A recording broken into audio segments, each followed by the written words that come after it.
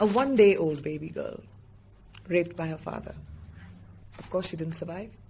There are many, many stories like this, and physical and sexual violence that happens against children in Africa is the reason why the future looks bleak. UNICEF Goodwill Ambassador Priyanka Chopra sharing some of the stories she heard in Zimbabwe.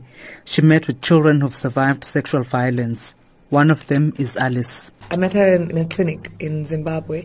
She was 13. She was raped at 11 by her uncle, repeatedly for about 2 years, and her mother didn't know about it because her mother would go to work until she found condoms in her room and figured out that she was sexually active, but by then she was already pregnant.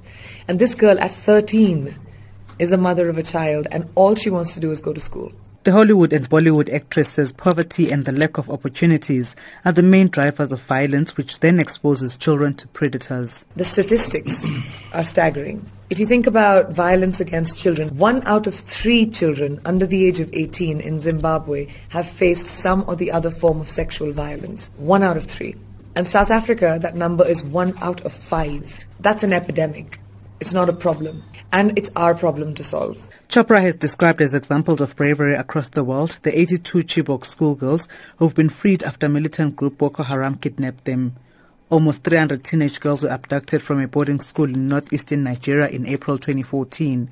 She says the girls need the community's support to reintegrate into society after the ordeal. As a community, it's very important to take away the stigma associated with what happened to them and not feel blamed or responsible, because that is another thing that society does to our own girls.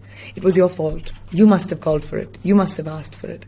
They are human beings whose childhood was taken from them. And now they need to be handheld back into society. In South Africa, Hervé Ludovic Delis of UNICEF says the visit to Zimbabwe and South Africa was a defining moment for the organization. It has been a defining moment for 2 reasons. The first reason because that mission falls within a global campaign of UNICEF to end violence against children. The second reason is because the government of South Africa launched a national campaign against violence done to children.